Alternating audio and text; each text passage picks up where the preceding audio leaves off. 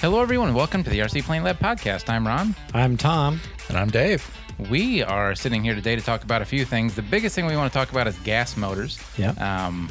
Converting them from weed whackers, setting them up, all that fun stuff. But before we get into it, Dave and I went on a tri-motor flight a couple weekends ago. Dave, what'd you think? Oh, it was very cool. Wasn't it? Yes. So I actually sat in the right seat in the front because I said beforehand, if I ever get to do it again, I'm going to spend the extra money and do it. It was worthwhile. Like, I thought it was a lot of fun. Mm-hmm. I didn't get to fly it, though. No, I feel much better.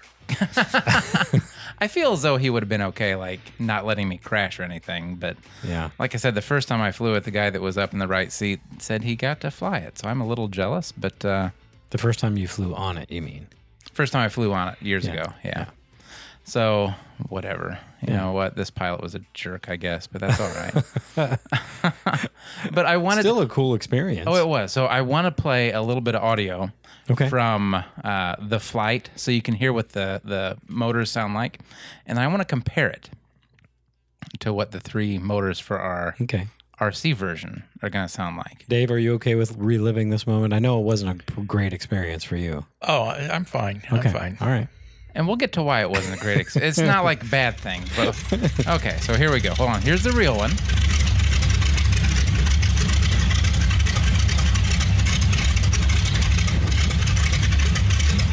It just has such a cool sound to it. So sweet.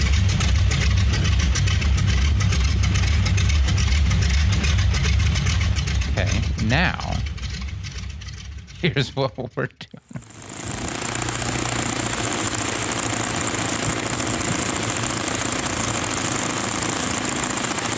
Still brings a smile to my face. I still think it sounds good.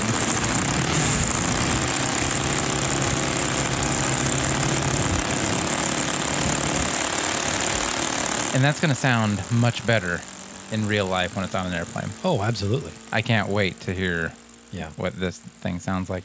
So you said, by the way, Dave didn't have a very good experience. Well, that's what Dave... Well, he didn't tell me that, but based on the conversation you two were having about your flight. Well, it wasn't an awful experience. I just got to sit in the very, very far back of the plane. Yeah. And there was a lot of exhaust fumes gathering up in the back of the plane to the point where I started to get a little nauseous. So it's like, it's time for this flight to end. Yeah. See, I noticed that too at the very beginning when they started up the front motor, the nose motor. At idle, you could smell a lot of like gas and a lot of exhaust fumes and all that stuff kind of coming in. But once they started moving, once the plane started moving, and the windows were completely open in the front on the sides and stuff, all that just kind of went out of the airplane. So I was like, cool, it's going to be It all nice went to the back of the It airplane. went to the back. It all went to the back, which is weird because the first time... Of course, I was back there with the restroom too, so... there was no toilet in there, by the way. No, but there was toilet paper. There was. But the last time when we flew on that, I did not smell any of that. So I don't know if the vents were open differently or what. But It changed throughout the flight. I think it's, I don't know how the air pressures went through the cabin or whatever, but there were times where it was perfectly fine back there. And then there were times that it's like, oh my God, I think I'm in the garage with the door open or the door closed. Ooh, not good. yeah, it was pretty bad at the very beginning, like I said. But once we got moving, I didn't notice anything about it. So it was just weird. But the flight itself was great. Yeah. I don't fly often. Like, this was 3 or 4. I don't remember. I don't actually get up in the air very much. I'm not used to that feeling of going from like negative half G to positive 1.5 Gs in like a split second. And it was just like, it was fun. Awesome. But every time it happened, I'm like, oh shoot, you know. So you would not have enjoyed the flight I took with the Red Baron team. If I could just get myself used to the fact that that's okay, and the first thought that comes to my mind isn't we're going down, I would be okay. So like I don't know. And what did you fly on that one? We went up with the Red Baron Stearman team. There was 3 aircraft, open cockpit. That would be fun. It was great. The thing that concerned me the most, and we flew an aerobatic routine.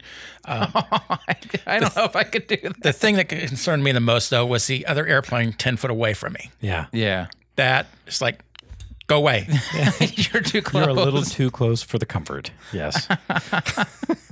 That would be so cool, though. It What an was. amazing experience, though. Flying a demonstration routine with the Red Barons. I mean, Yeah. Yeah.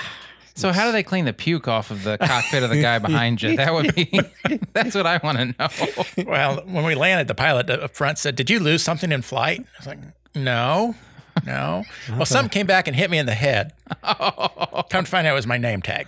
Oh, so you phew. did. Okay, so you actually did lose something. Yeah, I did lose something, but he thought I'd lost a camera or something. So Well, at least it wasn't your lunch. So Yeah, that's it good. wasn't spittle. It wasn't Arby's from Spittle? the morning. What? Spittle. Well, yeah. Really? What?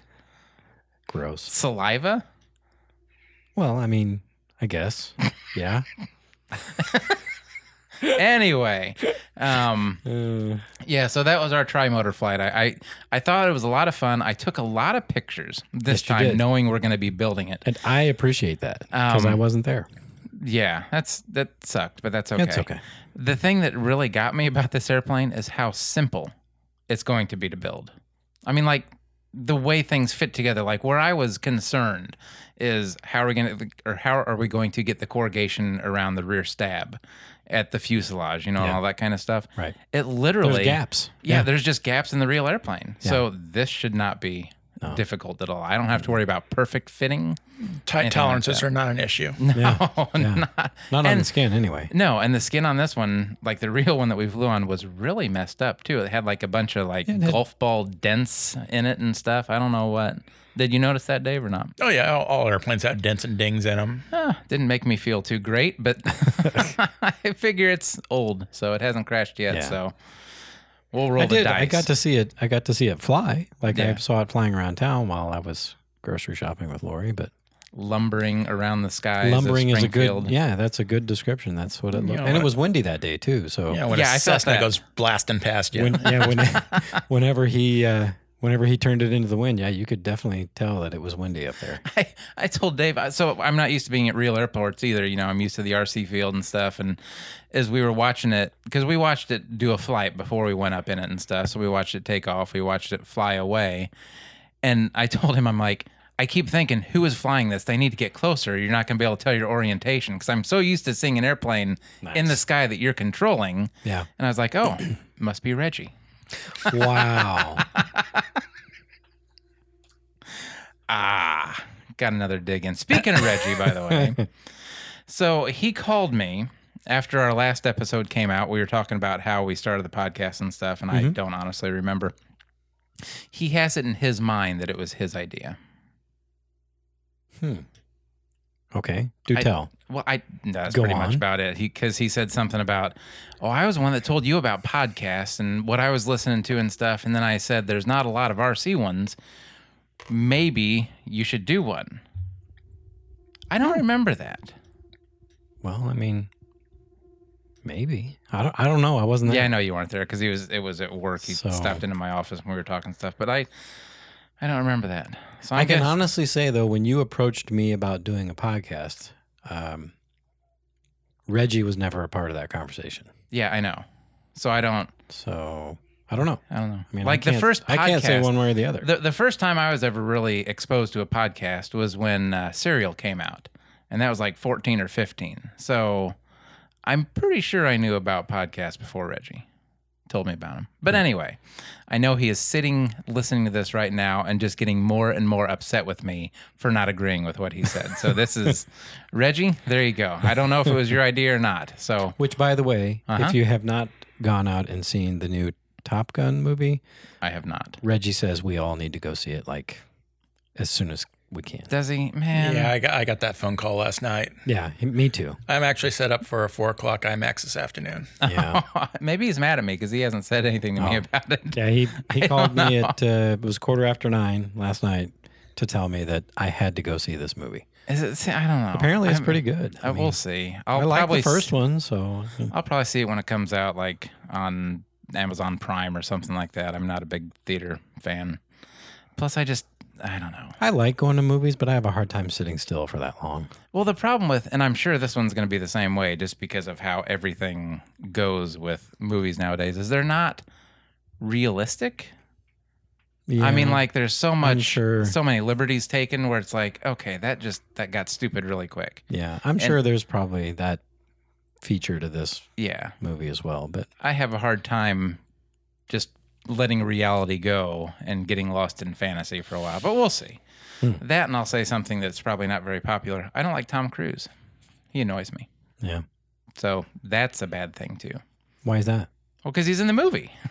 Well, but I mean, you can dislike somebody and still like the way they portray an act or portray No, I mean, a like- character in a movie. I don't mean like personally don't like him. I just mean as an actor, I've Oh, never okay. like seen him in something where I'm like, oh my gosh, that was awesome. Oh, okay, I got you. So yeah, weird. All right, Moving on. moving on. Moving on. I bought more Bat Air plugins. You did. I bought 15 more, You bought 17 more. 17 more. Enough to go with all my batteries. And Dave, you said you have a bunch of them already too. Yeah, I bought quite a few. I don't have enough to cover all my batteries, but most of them. Yeah. I like the fact that I can check on the one in my flight box with my phone. That's really So I can Right. find out what the Yeah. charge is on my flight box. You know, out the field, it's like, oh, is it getting low? Because I charge it like once a year. Yeah. Yeah. It's just so handy. I mean, they really, I don't know, for the price of them, I really like what they do. Yeah. So do you have to use the Bat Air charger, compatible charger? You don't have to, no. It'll Okay. charge just like a regular battery on any other charger too. But you don't get the data. No, it will still tell if it's charged or not. So you Like don't- it'll still go through cycles and all that stuff. The only thing you really get from what I can tell from using the compatible charger is you don't have to tell your charger what battery is going into it. It's just a one-touch charge. Yeah. As opposed to, okay, So kind of like let's charge. Oh, now it's a 3S instead of a 4S, and let's charge it 5 amps instead of 3 amps. You don't kind have of to like the change all smart that stuff. stuff from Spectrum. Yeah, or, probably, okay. but just like a quarter of Smarter. the price. Well, You right. just plug it in, and it knows what it is, what it should charge it at, Yeah. and you just hit the start button. What if you take a Bat Air plug-in off of one battery and then forget what battery you took it off of and accidentally plug it into the incorrect battery and then you put it in the charger? Can it still, like, does it automatically detect the cell voltage or is it just because that's what you programmed it for? So if you, it's because it's what you programmed it for. Yeah. So, you can still charge a battery incorrectly, theoretically. and yeah, theoretically you could. So it's not but going to save, a really. a really dumb person from I doing wasn't something. going to say dumb. I know, but I mean, like they're made to stay on, so Okay. they need to stay on. And the other thing too, like it actually maybe it will charge it correctly because so like the actual plugins, I think that's 2S is one plugin. Then there's a plugin that does 3 or 4S, and then there's another module that does 5S or 6S. So you can't use just one of them for any battery you have. You have to buy the correct cell count ones. Does that make sense? Mm-hmm. So if you put in, I guess if you're going to try and charge it to 4S, if you take it off and put it on another battery, it might know the difference based on reading the actual balance lead still. The problem is if you stay with the same cell count. That's the problem. So I've got a 2S 280 milliamp pack, and I've got a 2S 5,000 pack, which I would charge at 5 amps versus 0.28 amps. Yeah. If I took and flip-flopped Yeah. those bad airs, it would try to dump 5 amps into my 280, which Right. would go Well, poof. no, not necessarily, because the constant current, constant voltage profile would taper off when that cell count reaches that threshold voltage, it tapers off the amps that it's putting in. So not necessarily, right? Yeah, but it would dump 5 amps into it for a while. Not for long, I bet. Hopefully not. Well, Long we should enough try to- that sometime, long I enough- guess. Maybe. I don't know. Probably long enough to swell the battery, I bet. It'd be bad no matter what. Yeah. Well, but like the little 280, the E-Flight ones, is that what you're talking Yeah. about? You I can't don't put know. those plugins on those. I know. anyway. I was just using that as an Like my example. charger ramps up the amperage. Like, I don't know if you've ever sat and watched your charger while it was charging, like as soon as Yeah, you it does. start, It starts mine out ramps it low. up slowly. Does Like, it? I Yeah, haven't it starts watched at that. like 0.1, 0.2. And then once it detects, I guess, the cell voltage, then it ramps up the. So I don't know. My 5,000s, I charge at 5 amps. Might still be and they fairly start safe. around 3 amps, and it kind of ramps up from there.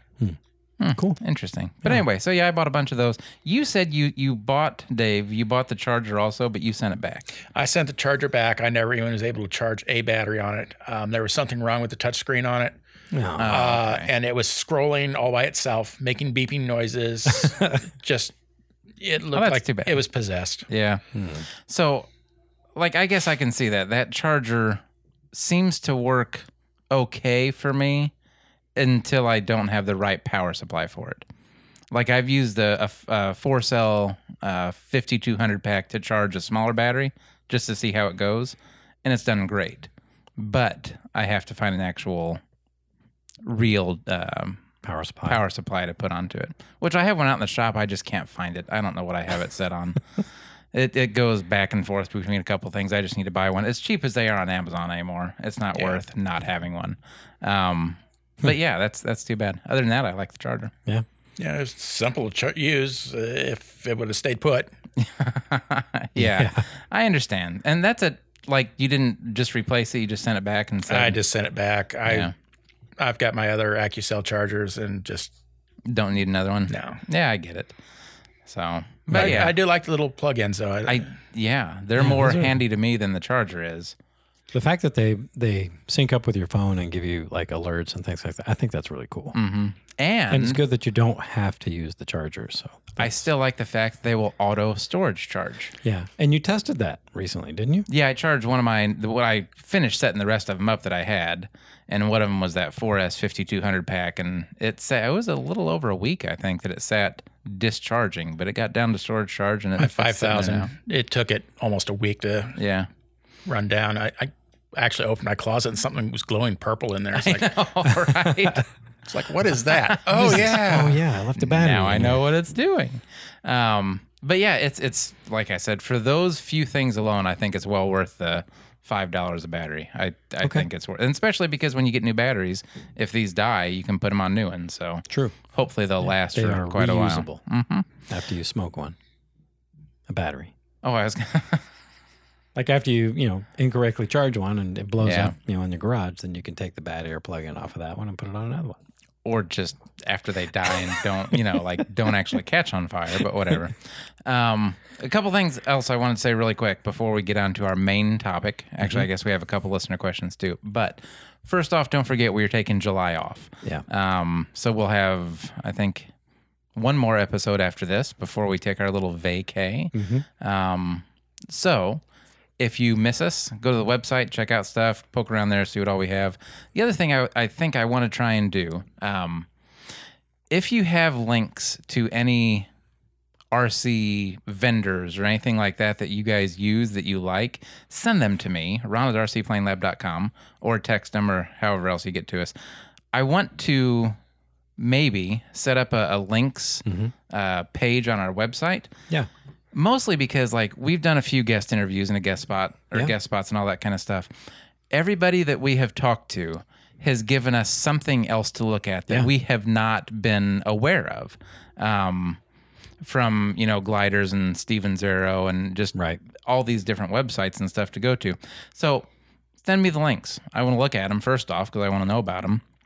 And secondly, I'd like to put a page on the website I think would be good. So yeah, I think that'd be good because there's, like you said, there's a lot of things out there that we don't know about. Yeah, and even Googling and stuff won't bring up a lot of stuff. Yeah. So if you know of a link or you have a link that you guys like to use, send it to Ron. He'll put it on a links page. Maybe. A link repository, if we can. Nice. Repository. Yeah, that made sense, right? It did. Let's see. Is that everything on this? I think I covered everything. Well, I mean, speaking of links and where we get them mostly from recording with guests, and we recorded with a couple of guests last weekend. I forgot all about that. So, oh my God. So you came out to record, and as soon as you got here, like before you left, you texted me, "Hey, should I bring anything?" And I was like, "No, we're cool." On your way out, like when you were on your way out, I'm like, "Oh, he should have brought his little UMX S-Bach." We haven't flown our UMX stuff that we got at that swap meet and stuff, and you got out here and I told you, and you're like, well, I'll text Lori and she can bring it out, and she'll have no problem doing that. So what happened? What happened, Tom? Well, she brought the box out. She brought my transmitter and the 2 batteries that I had, guided her to get. And I told her where the box was, and she brought the box and the 2 batteries and my transmitter. I wish you could have seen your own face when you open the airplane box to see no airplane inside. Yeah, like a dummy. I had taken it out because I was going to fly it at home or whatever, and just never got around to it. I never actually put it back in the box. But in my mind, I it's a UMX. That's where they go. Just grab the box. It'll be fine. Well, and then, so luckily Crystal was in town. Yeah. So we had her swing by and pick it up. But like, she didn't know what to expect. We asked her to stop by your house to pick up an airplane to bring it out to us. Right. So we could fly it. And so in her mind, she's expecting like An an airplane. And she's Right. trying to figure out, where am I going to fit it? I've got a couple people in the car already. I got stuff in the trunk and all that. And yeah, so she saw the airplane. She said she giggled a little bit when she saw how big it was. And she's like, plenty of room. Yeah.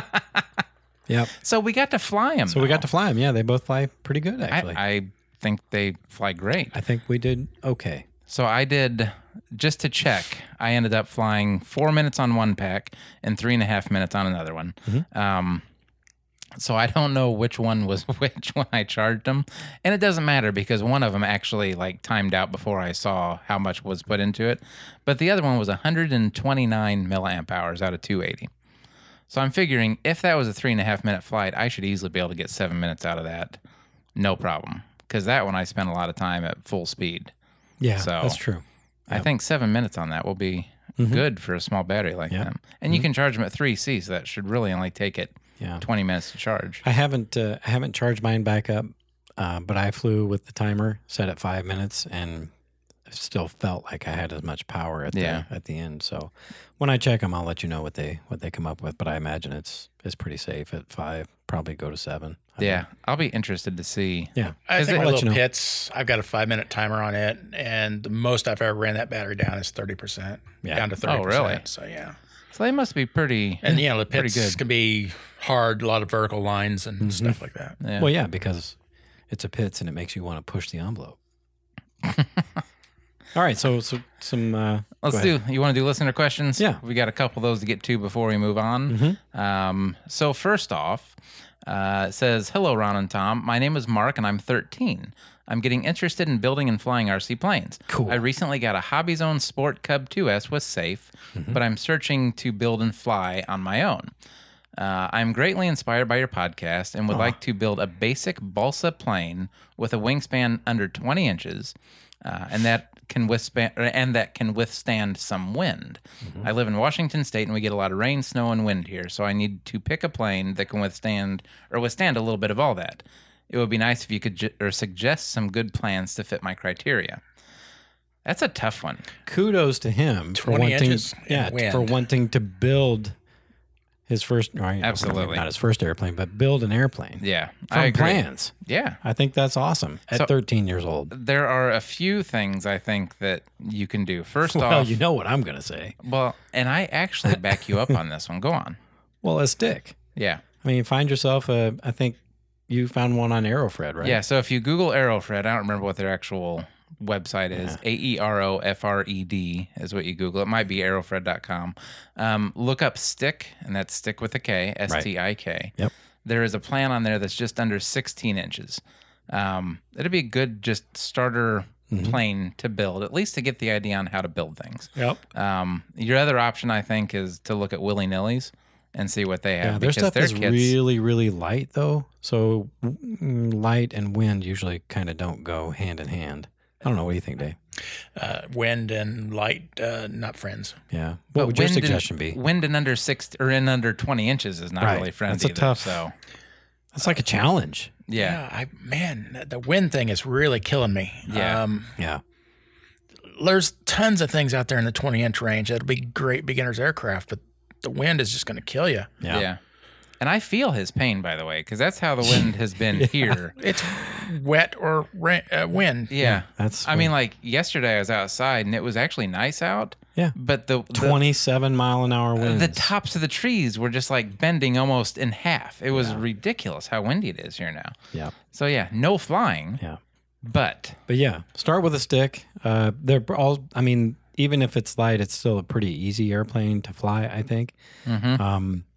But short of a heavy pattern type plane, which is not a beginner airplane, No. it's not something you want to fly. But Stick is start forgiving. with a stick. It's easy to build, and they're a lot of fun to fly when it's not real windy I would agree. at that size. And the ASX-3, if you can incorporate that somehow, helps out tremendously with the wind. Yeah, Yeah. yeah. If you can get a Spectrum receiver that has that built in, that helps. Yeah, for sure. it does, but still.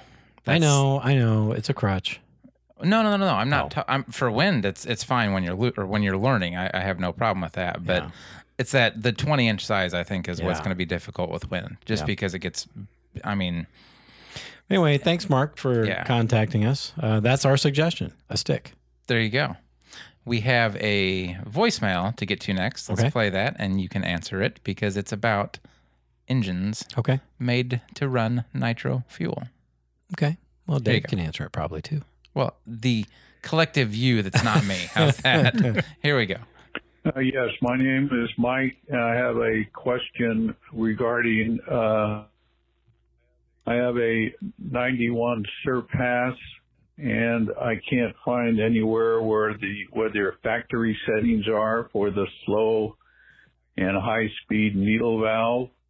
So that's one question I have. And also, I usually run 15-15 or 20-20 fuel, but I do have a bunch of 30-30 fuel that I used in a YS-140 Sport, and I'm wondering, can I run that in a OS-91 or OS-120? So I'd appreciate your feedback on that. There you go, gentlemen.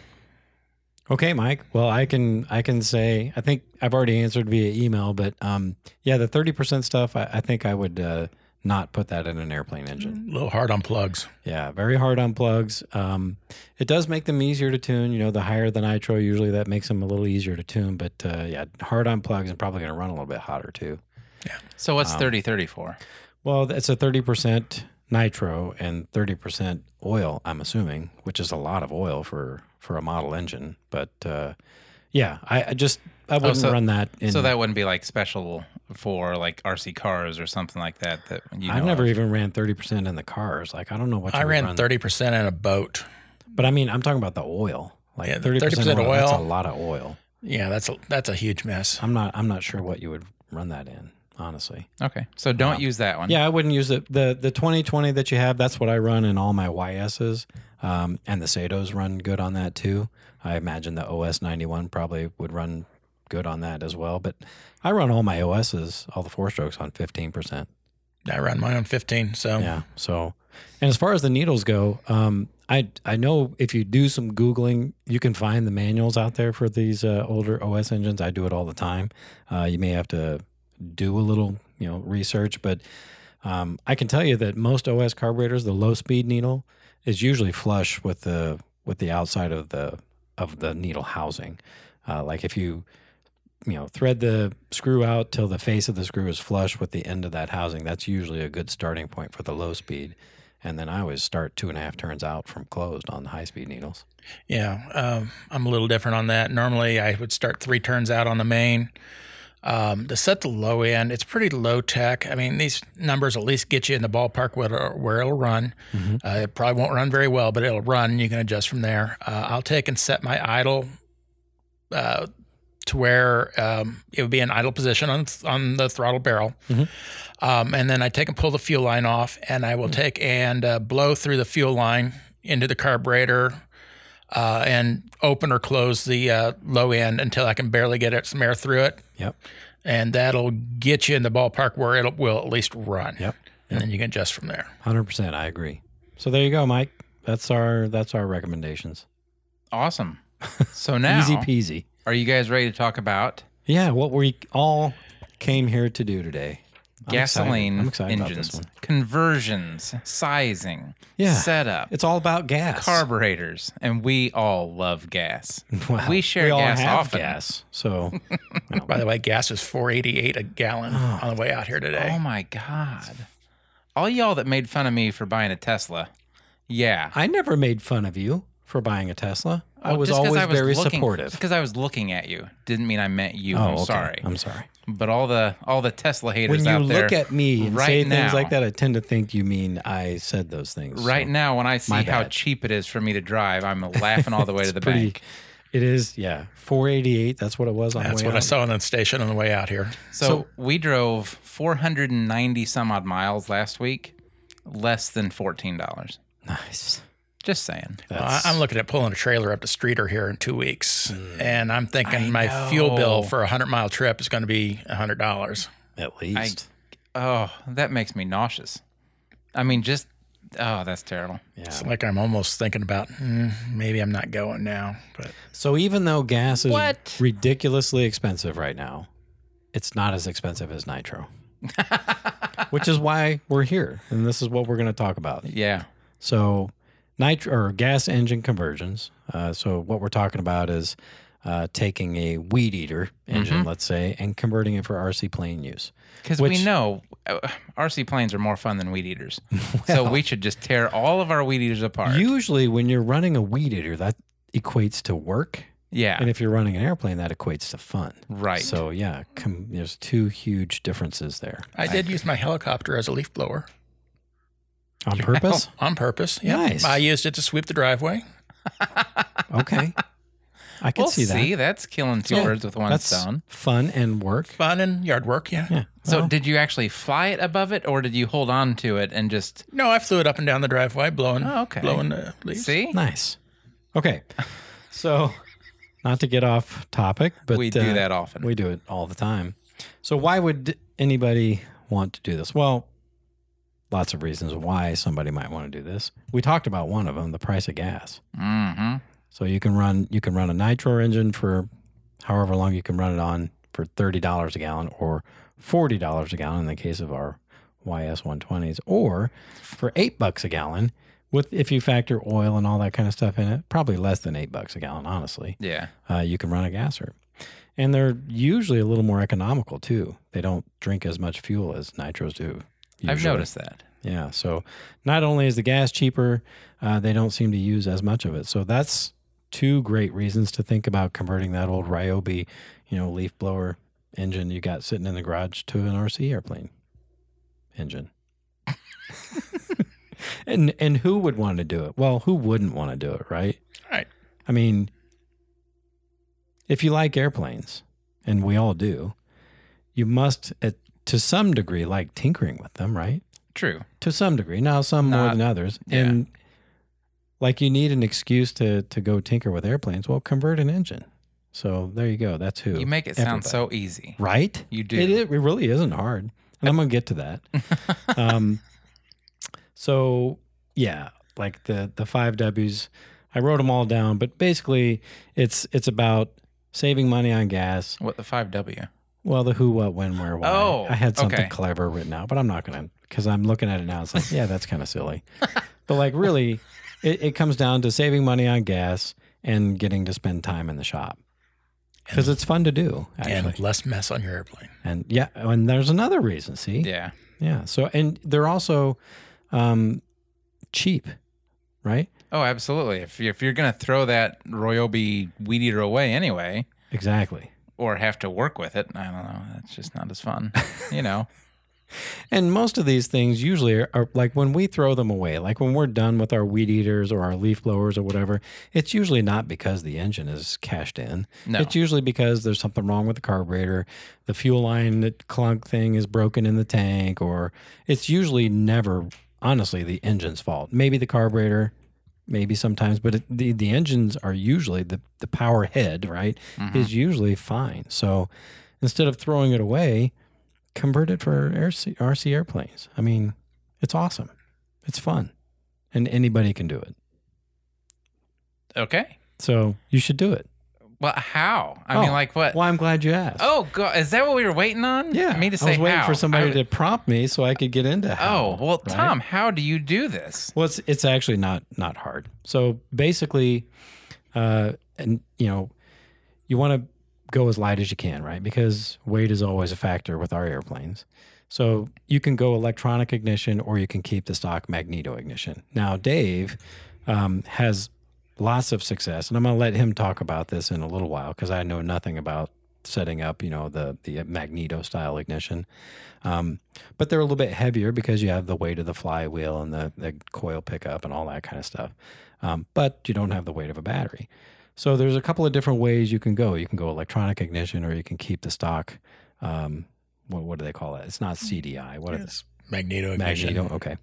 So you have to consider, maybe what the application is going to be. Like if you're really concerned about weight, you might want to think about converting one to CDI or electronic ignition.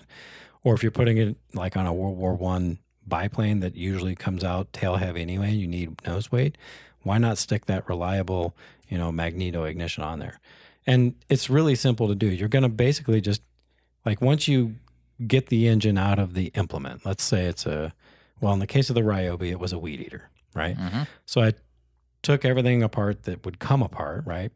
And then anything that wasn't necessary for either mounting it to an airframe or using the ignition, if I was going to use the ignition, the stock ignition, gets either cut off or milled off, or however you want to get it off of there, get it off there. Usually what you find is the crankcases have molded in flanges that are designed for mounting things like shrouds and the like outer heat shields casing, and all that the kind of heat stuff. shields, Yeah. stuff like that. There's a lot of lumps and bumps all over them for mounting who knows what. Exactly. So if it's not necessary for either mounting the engine to the airframe or mounting your ignition, cut it off. You can do that with a cutoff wheel with a Dremel. You can do it with a angle grinder with a cutoff wheel, or if you're really fancy, if you have access to a mill, you can chuck it in a vise and mill it off. Mm-hmm. Luckily for me, I worked in a machine shop, so all of that was easy for me. Like, I made all my own parts and stuff, but it doesn't have to be that fancy. It really doesn't. Like, if you've got a cutoff wheel mounted to a 4-inch grinder, get after it. Just cut all that stuff off. Yeah, and then Okay. do yourself a favor, smooth down all the edges after you're done cutting them. Why? You don't want to cut yourself? Well, I mean, sharp edges and fuel lines, running around inside of a cowl don't usually work out too well with the vibration and stuff. So Okay. ask me how I know that. How do you know that? Well, they tend to develop leaks when they get holes in the lines. But yeah, once you've got it out of the implement and you've got all the stuff cut off of it that doesn't need to be on there anymore, and then you just need to think about what you want to do for ignition. If you're going to keep the stock ignition, magneto style, and you have access to a lathe, you could do yourself a favor by thinning down the flywheel. It doesn't need all those fins on it when it's inside your cowl that's going to get airflow moving through it. So if you can chuck that in a lathe and cut that down and make it thinner. Oh, so all the fins are for cooling? Yeah. Oh, okay. Yeah, they're designed to move air through those shrouds because, those weed eaters and stuff, they're encased in these plastic housings and stuff, and there's no air moving over them other than what they generate themselves. So that's what those fins are for. So Gotcha. Cut them all off if you can. Make that thing as thin as you can and as light as you can. Don't do anything with the diameter, though. That's important. Yeah, the diameter has to stay the same. Exactly. Why is that?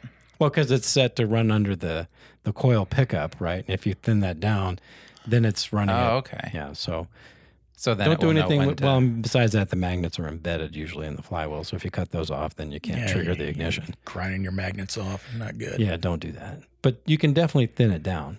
Cut all the fins and stuff like that off. And probably there's mounting bosses for like the recoil starter or stuff like. You don't need any of that. So take it off. Okay. So you can save yourself some weight doing that, and then you can save yourself a lot of weight by just getting rid of all of that and making yourself a prop adapter and set up an electronic ignition. And that is really the ultimate gas converted weed eater motor, which is what the Ryobi is. And so why is that? Well, because you're taking an engine that wasn't designed to run on electronic ignition and you're making it now run on and that, to me, that's pretty cool. Because now just you're worried changing your about ignition. timing and Yeah. all that stuff. So, yeah, and I'll talk about that too. So, if you want. Okay. Okay, so yeah, if you want to set up the timing on an electronic How do you set up ignition- the timing, Tommy, on a electronic ignition? Well, you're going to need a few things, right? You're going to need the ignition, which is available from several places. You can even use a factory DLE or DA or whatever, which those are a little more expensive, but I use CH ignitions because you can buy a single cylinder ignition. I think last time I checked was like $70. Yeah. Which is actually not very expensive, I think, especially for going with a modern, electronic ignition. But so you're going to need the ignition, and you're going to need some way to trigger, right, that ignition, and you're going to need a battery to run it. So triggering an ignition is basically what they use is a magnet embedded in the prop hub that spins underneath a Hall effect sensor. And it's all fancy schmancy talk for basically just a magnet that has to be positioned at a certain place at a certain time. Is that how magneto ones work too? To a certain extent. Kind of, but a magneto one also generates its own electricity. Well, yeah, I get that, but I mean that's how it gets. But that's how it triggers it, is using a Hall effect magnet. Okay. Yeah. So, and to do that, you need a prop hub, and that's probably the toughest part of the whole conversion process. If you're going electronic ignition, is either making your own, which is not hard to do, especially if you have access to a lathe and a chunk of aluminum. But you can also, there are some companies out there that I think still produce prop hubs ready-made for you, or they can if you ask them to. So if you're talking about putting a prop hub on instead of the magneto flywheel, how do you take that off? Is that screwed on? Is that pressure fit? Is that So there's a couple of different ways I've seen those. So on the Ryobi, it was I believe it was a threaded arrangement. So the crankshaft came out of the engine with a stub basically, and then there was a bolt that went into the nose of that crankshaft that bolted the flywheel to that whole assembly. okay? And I think the hub I machined was it was held on, I believe, the same way, and then I just counterbored a hole in it To put a stud in. to put a stud, and then with the holes inside of it for a spinner, I think. But either way, it's not hard to do. Like if you're patient and you have It some sounds like skills, it's hard. Like, to be honest, it sounds daunting. I understand that. And if it's too difficult, there's lots of machine shops that would do this sort of work for you. Okay. I don't know what they charge. I'm sure it's not probably cheap, but in the long run, it's cheaper than 4 gallons of nitro fuel in the case of a flying season. Yeah, but it might not end up being cheaper than just buying an already made Absolutely true. gasoline engine. Unless you're starting with an engine that you got for free. Well, true, but I guess what I'm saying is this isn't for everybody. This Right, isn't exactly. If you just want to go fly, if you want to do that, you don't like tinker. This isn't the conversation, Right. that you're going to want to actually go and do. Right. Somebody who doesn't have the time or the I don't want to say patience, but Patience some is people fine. some people don't really get their kicks off of this sort of thing. So probably be better off buying something off the shelf. Or like a just DLE or do it whatever. to try. Or, and yeah, not to tinker actually with it. rely on for an airplane. If you have something you're throwing away, just see about converting it and see how you can do it without needing it for anything else. It's kind of, Yeah. I mean, like, I would have fun doing it just to try it. And if it doesn't work, don't tell anybody and just throw it away.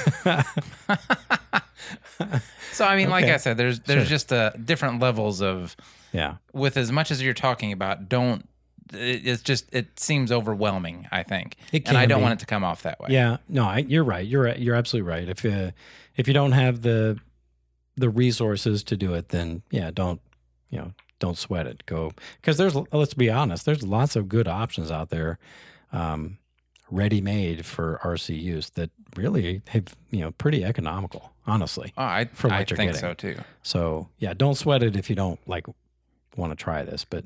If you got up for the challenge, it's worth it, I think, because in the end, you have an engine that you can now put in an airplane and say that, hey, I built that and the airplane. Yeah. Kind of. You know what I'm saying? No, Just I a get couple it. quick notes about the prop, though, or the prop hub. You need to make sure that it's at least long enough to cover all of the shoulder, if you will, the unthreaded portion of the crankshaft. The snout that comes out. And you also want to make sure that it's not so long that it covers too many of the threads that you don't have enough threads to then put your spinner back plate if you're using one, and the prop, and then the washer and the nut and all that stuff. Yeah. So anyway, and then also make sure it's the correct diameter. You want to make sure that the prop hub is at least as big a diameter as your propeller hub. That makes sense? Because you're smashing, the propeller against I it. gotcha. So you Sure. want to make sure it's the same diameter or bigger. So the hub of the propeller needs to actually ride on the entire hub for the motor. You don't want that to be smaller, or else it's going to get smashed. Exactly. Gotcha. Yep. Okay. And then setting up the ignition is not rocket science either. I made a degree wheel, which is nothing more than a big circle with a bunch of degrees delineated on it. Yeah. And you're going to set Almost up like your a ignition. clock looking kind of thing. Yeah, it looks like a just- clock, except it starts every from 0 second, to yeah. 360 with, Yeah. I think I had mine set up for every 5 degrees, or I don't know, maybe I had a degree or a mark at every degree. But anyway, make it, 10 to 12 inches in diameter, make it easy to use, and then fashion yourself a pointer so that you can point to a number when you're at top dead center. And top dead center is like the position where the piston has moved as far up in the cylinder that it's going to go. And at top dead center, you want to align your magnet and your Hall effect sensor roughly 28 degrees. 28 degrees before top dead center is a good starting point to set up your ignition. And so when you're putting your Hall effect sensor on, then how much adjustment do you have, like degree-wise? It depends on the sensor that you use. Like I use the DLE sensor, I think, on the Ryobi, and it has a slotted bracket. Yeah. So I just, I think, I take that back. I used a hose clamp, I think, because it has a little shoulder on it too. And I clamp that to the snout, and you can, adjust that with the loosening of the hose clamp and moving it and tightening it. So if that's the case, you have 360 degrees Exactly. of being able to figure it out. But like for ones where you're actually screwing in and mounting, like It usually gives you about 15 degrees of, Okay, of 15. play, I think. Okay. Yeah. Yeah, It there's plenty of be- adjustment. Yeah, it might even be more. I don't know. And it's really not hard. Like, you don't need that much. Like, 28 degrees is about like the standard. I think that's about where all of them kind of. And when I say you might want 1 or 2 degrees either side of that, you're not going to So ever you're not go. going to go to like 40 degrees? No. Okay. No. Which you'll be, actually makes sense if you think about it. But Right. yeah. So, yeah, there's definitely a sweet spot, and that sweet spot is 5 degrees, maybe 6 degrees total. So, Okay. but yeah, and to do that, you just what I did on my Ryobi is I counterbored a hole in the circumference of the prop hub, and I bought one of those little 1/8-inch rare Neodymium earth, or whatever. and I just JB welded it into a little pocket I machined into the circumference there of my prop hub. So kind of like the same thing we do when we're trying to use a magnetic hatch or something on an airplane. Yeah, same Yeah, idea. same thing. Yep. I got And you you. want it flush or slightly below flush so that it doesn't hit your Hall effect sensor. And then, you just line those two up, the magnet and your Hall effect sensor at 28 degrees, and off you go. And that's when it knows to fire. Yeah, exactly. Interesting. Yeah. So and part of the fun of it, at least for me anyway, part of the fun of it is figuring all that out. Yeah. Making a mount or figuring out how I'm going to mount the sensor. Or let's see, how do I want this magnet to line up? I know in the end, I know what needs to happen, but making all the cool things line up so that happens in the end is part of the fun for me. Yeah, I So, get it. That's awesome then. And then one last note about conversions. Usually they come with a carburetor that has like a primer bulb on it or somewhere in the system. Generally speaking, I don't like those. I don't use those. You totally can. I mean, because if the carburetor works, in a weed eater, it's going to work on your airplane. But they're bulky, and some of them you have to find a place to mount, your primer bulb, because some of them don't always mount right to the carburetor. Yeah. So I just use, I think it's a WT978, I think is the one I wrote down in my notes. Yeah. But there's other ones too. Like if you look up the Walbro carburetor that's like on a DLE 30, you can use that carburetor on most engines from 20 to 35 cc's and it'll run just fine. So Okay. I like to use those because they don't have the primer built in and they have adjustable needles. That makes sense. So there you go. That was one thing. So way back when I had that RCGF 15 on the Skybolt, it was having problems when I first got it running and stuff, and you were out here helping me with it. And what surprised me is that's an RC airplane motor that was built for RC airplanes. Yep. And we were able to go to Farm and Home Yeah. to buy the rebuild kit Yep. for the carburetor. Yep. That's something that I was not prepared for, just the ease of replacement parts. Yeah. So, Pretty cool. and you've talked about before just replacing full carburetors for $8 or $10 off of Amazon. I mean, you can find the Yeah. carburetors ready to go for They're next usually to nothing. Walbro clones, but yeah, they usually run just fine. Yeah. So So that's that's pretty cool, That's too. amazing to me. Yeah. Like I still can't get over that. Just it's the same carburetor and it's so easy to fix if something goes wrong. Diaphragm goes out, anything like that, you have parts readily available, which in this hobby I'm not used to. yeah. I'm used to a special trip somewhere. I'm Right. used to doing Yeah. but I like that a lot. I mean, in the end, most like RC, gas engines, they go back to basically being implement engines that have been converted by, a company at least. But I mean, they have their roots in the, the home market anyway. So Yeah. Why wouldn't you be able to go to Farm and Home and get parts for them? I think it's awesome. That's true, but I just, like I said, that And it's weird, that but surprised yeah, it's me cool. when we did that. Yeah.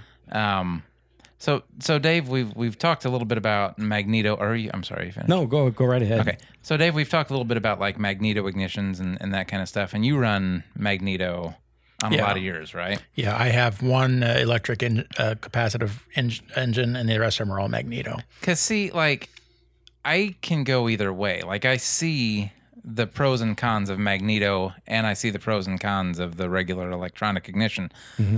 But so many people just kind of doo-doo on Magneto ignitions and stuff because, oh, it's not high performance. Oh, there's so much weight. Oh, this, oh, that. Why? I mean, like... I like my Magneto engines. They are stupid simple. Right. I don't have to think about them. I rig an on-off switch to shut them off, so I can safely flip them or whatever. And that's it. I don't have to run. I don't have to find a place to put the ignition module. That's a big one. I don't have to have a spare battery, so I don't have another battery to deal with. Yeah. I don't have to troubleshoot something else. Basically, if a Magneto engine works, it's going to work for its entire life. Probably, yeah. Unless something stupid happens to it, Yeah. that Magneto is going to work for the life of the engine. Yeah. I've seen so many people pulling out modules, and diagnosing bad modules and so forth. Yeah. Ron and I are both shaking our heads. Looking Trash at can each other teller because master. that's Yep. what we dealt with. Now, electronic ignition does have a advantage when it comes to starting. They usually run a retarded spark, make it easier to start. Yep. But I've never really had too much trouble starting any of my Magneto engines. I've got one that can be quite cranky and has to be persuaded with a starter from time to time for the first start. but once it starts for the first time of the day, it's fine. Yeah. Plus, I usually need the extra weight in the World War I stuff or short-nosed aircraft. Yeah. I've heard that a lot. Yeah. And so why deal with the extra battery and all that other stuff when it's just right there and the weight you need's right there and good to go? And let's be honest, having the big flywheel on there, that little bit of extra weight really makes for nice idles. Oh, my Zenoas, they just tick over and you can see the propeller. You can watch. Yeah, you can almost watch the propeller as it's going through the arc at idle, and that's actually a great pro in my opinion for Magneto ignition. The low, smooth idle you get with them. Yeah, And see, that's why, like, I understand you can get more performance out of these other engines that are like completely designed for RC applications like DAs and all that kind of stuff. But if I'm not flying a plane that needs all the extra performance, I don't get, like, I don't know if there's just something I don't know or why I should worry about not having a Magneto engine. I mean, let's be honest. I mean, the majority of us probably don't need as much power as we have. Honestly. Right. I mean, so yeah, I don't know the answer to that. Okay. I don't know how to answer that question. Well, like I said, you talk to almost anybody and they will all the time, well, Magneto ignitions, they're just so heavy, they're so bad, they're this, they're that. CDI is the way to go, blah, blah, blah. But it's like there's no actual reason to why they're, they can't back it up with, okay, here is why. For me to be like, okay, I understand now. They don't accelerate as fast as a ignition engine because you got to spin up that flywheel. Yeah. So it takes longer for that flywheel to spool up. Conversely, they don't slow down as fast. So the 3D pilots are not going to want this because they want that fine throttle control for hovering and so forth. Yeah. Whereas with my Sopwith Bipes, who cares if it takes a quarter second to spool up? Big deal. Yeah, and I understand that. I mean, that makes sense to me, but you just don't hear people when you talk to them and have conversations with them in general. And I know it's a generalization, but I've not heard a lot of people say these engines are great for that. They're fine for if you're going to run something where you don't, care about a lot of power. It's always no Magneto, just a line. No, we don't do that. That's old school. That's bad. That's not worth it. Yeah. It's like the Cheetah G42s that I got, $20 a piece. Yeah. Yeah. I mean, that was the only reason I bought And it. I one don't- of them came with a jump start. Yeah, and I have no clue what I'm going to use it on, but $20 a piece. How Yeah. can you not actually just I buy think- it and have it sitting in Yeah, a I think when you bite the bullet and you build your first World War I biplane, I think these things are going to be awesome. I don't know if I'll ever do that. I'm just teasing. But I could see like a big stick or something like that. Just a what most lazy people- flyer. I think what most people go to is the weight, because they can be a little heavier, and the ease of starting. I think are the two biggest complaints I frequently hear. But like you said, they're not that hard to overcome. No. So Yeah, like when I was talking to the guy at the swap meet about buying them, it was pretty much like he told me, nobody wants this. If it doesn't get sold today, he said, just throw it in the lake. It's like, that's kind of what I get off of these. And it's like, well, then should I not buy? I don't, but No, for they're $20, fine. I still feel as though it's a good motor. It Well, had for $20, compression, it had I mean, all it that would be kind an of stuff. afternoon of fun just mounting it on a bench and running it. And we should probably do And, that. you know, The I more mean, I think about it. Yeah, we're gonna do some more of that stuff too, because I need to run that diesel motor you're talking about. That's Yeah, a whole we need other to do subject. that. But anyway. So once you've got one converted, Yeah. the setup is pretty much the same as any gasser. It's super, super easy. So what's set up for a gas? Well, I've been blathering on. Dave, you tell us. How do you set up a gas engine? Well, the nice thing about a gas engine is tank position really doesn't matter. I know, isn't that sweet? No center lines, nothing to You worry can put about. it on the CG if you want to. I've actually contemplated putting one sideways in the aircraft. Really? Yeah, it was that Sopwith pup I was building for Ed. Oh, okay. He wanted a smoke tank in it too, and to get both tanks in it, if I could mount them sideways, it was going to work better. Well, it would still and that's the pull. beauty of a gasser, with the pumped carburetors, that you could do that if you want to. It Yeah. doesn't really care. Yeah, which is awesome.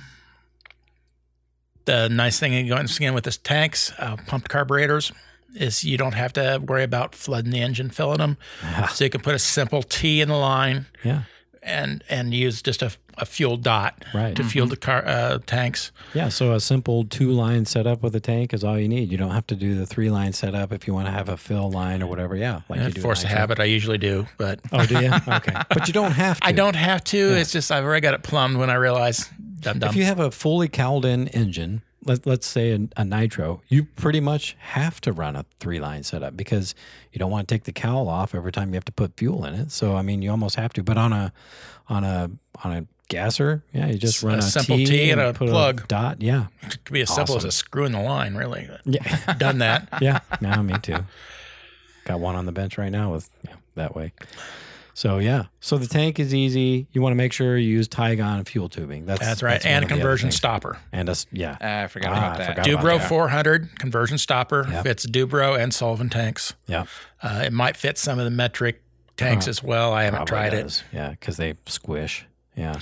Yeah, but Dubro 400 conversion stopper and Tygon fuel line. Yeah. Some people use the black neoprene line. I don't care for that stuff. It gets hard real quick. Well, and I found over time, like if you touch it, It crumbles. it crumbles and then leaves black stuff all over your hands. Yeah. Which, Yeah. yeah, that's gross. Gross. Ucky. Yeah. Yeah. Yeah, the yellow Tygon works great. Yeah. It lasts for several seasons. It does. It does get hard like over time, but it still works. That's the thing. Still works. It doesn't seem to get brittle and break. I think it would if you forced the issue. Yeah, probably. A lot of it has to do with how long it's sitting out in sunlight. Like I've had, going back to weed eaters before, where, it's sat outside for a few days at a time and you go to use it and it's fine. Then after a year of doing that or so, they get hard. Yeah. And then when they break, they just shatter. They just shatter. But like you said, they still work up until then. Yeah. So Yeah. They do lose their flexibility. Like if you're clunk in the tank, it doesn't seem to flop about as freely as it's supposed to. But if you keep an eye on it, it's fine. Every couple of years, yank it out of there. that's and what I was change going to it. say. Every year or two, for as simple and cheap as that is, that might be a good thing to do, like on your yearly checkup. Yeah, and another good reason to get in the shop and tinker. Yeah. You should check your tank anyway every now and then. Yep. Oh, yeah, absolutely. Because you never know. Fuel lines, like I said, it's good to keep an eye on them. Yeah, so the tank is easy, the fuel line is easy, and how do you tune them, Dave? Like, what's your process? Well, actually, I have one that I've never even touched. Isn't that awesome? It's got the factory tune on it, and it runs just fine. Yeah. But seriously, it's just like any other two-stroke gas engine or glow engine or whatever, you set the high end first for wide open, back it off just a touch, and then bring it back to idle and adjust idle so you get a smooth idle and a good transition. If you're familiar with the nitro two-stroke, then you can easily tune a gas, and they're nowhere near as sensitive. Exactly what I was going to say. They're really, really forgiving, in my opinion, especially the ones that are set up with electronic ignition, because you're not trying to keep a glow plug lit. So they're a lot more forgiving of maybe an overly rich condition. And you set it and you forget it. Exactly. You hardly ever have to, once they're set, they're usually good to go. And they're good in cold weather and hot weather. They don't vary very much. Not too much. You know, the nitros have got a significant swing on the idle in cold versus hot weather. Yeah. You know, I can tell which airplane I flew January versus one I flew last week. Yeah. You know, it's going to be way out of whack. The gas doesn't really seem to care.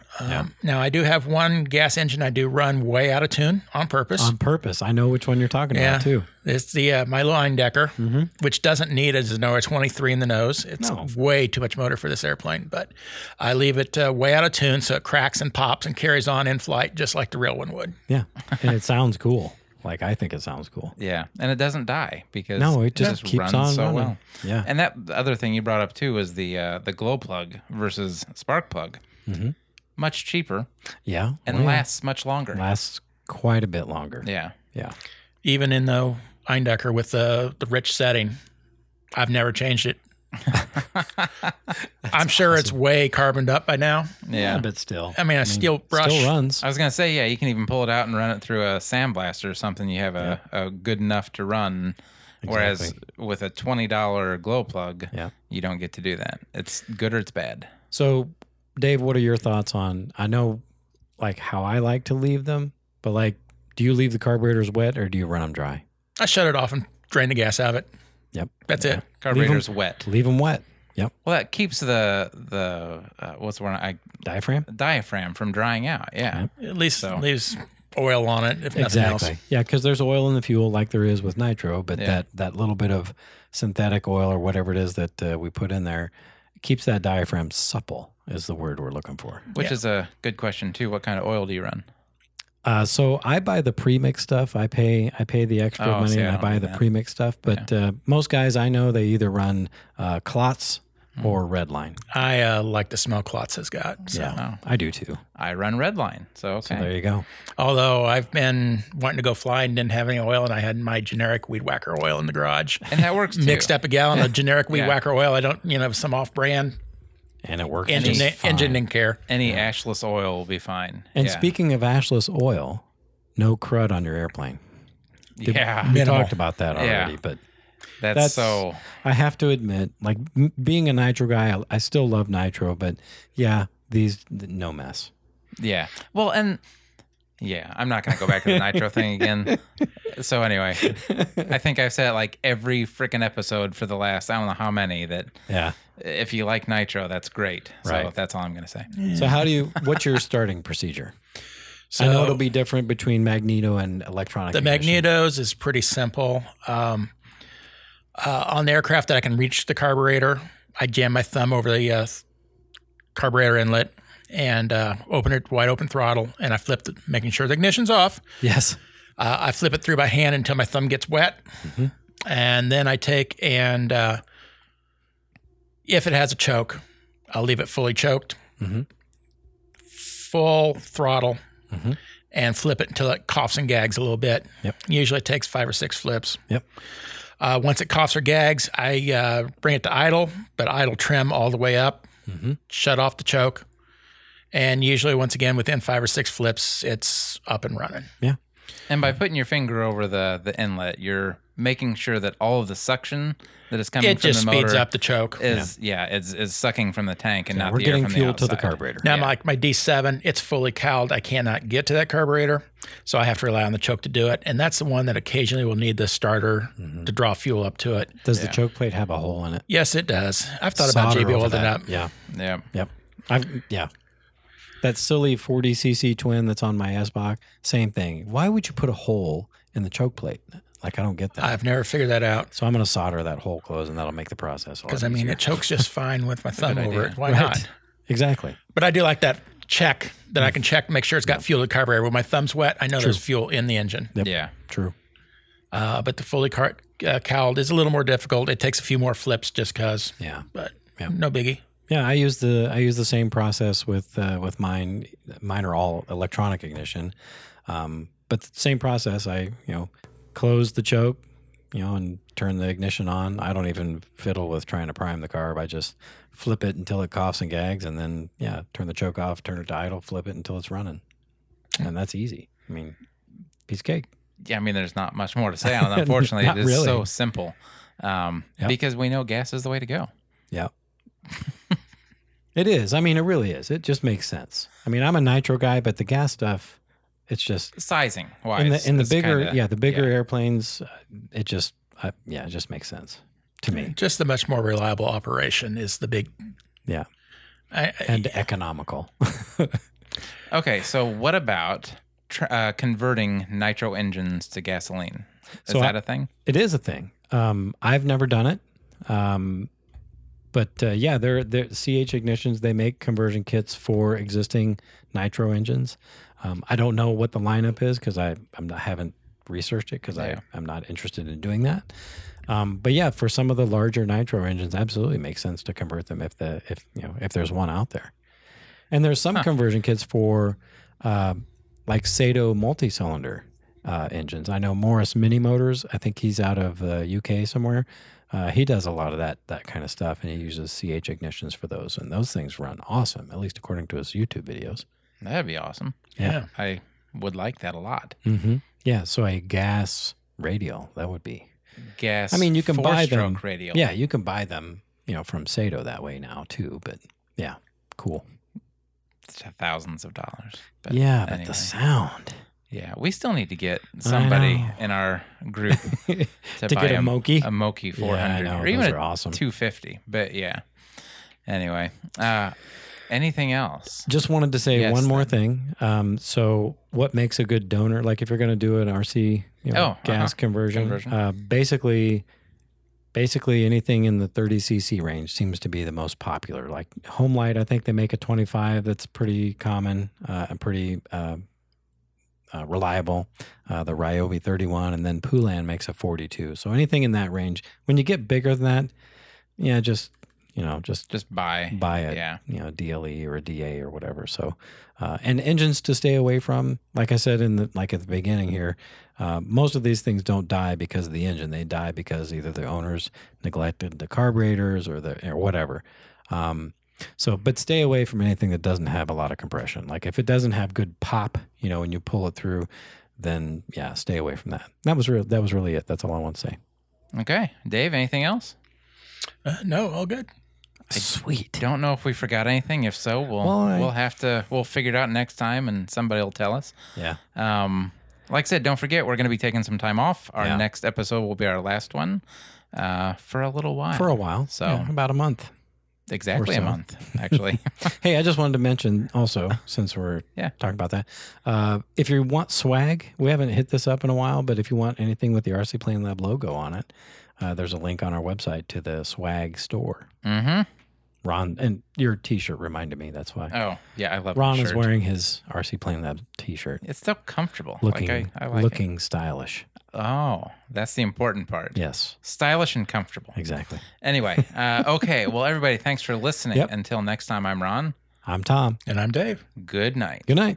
We hope you enjoyed this episode of the RC Plane Lab podcast. For topic suggestions, to ask questions, or to give any feedback, connect with us at rcplanelab.com or email us direct at either ron@rcplanelab.com or tom@rcplanelab.com. You can also text us or leave us a voicemail at 818-351-9846.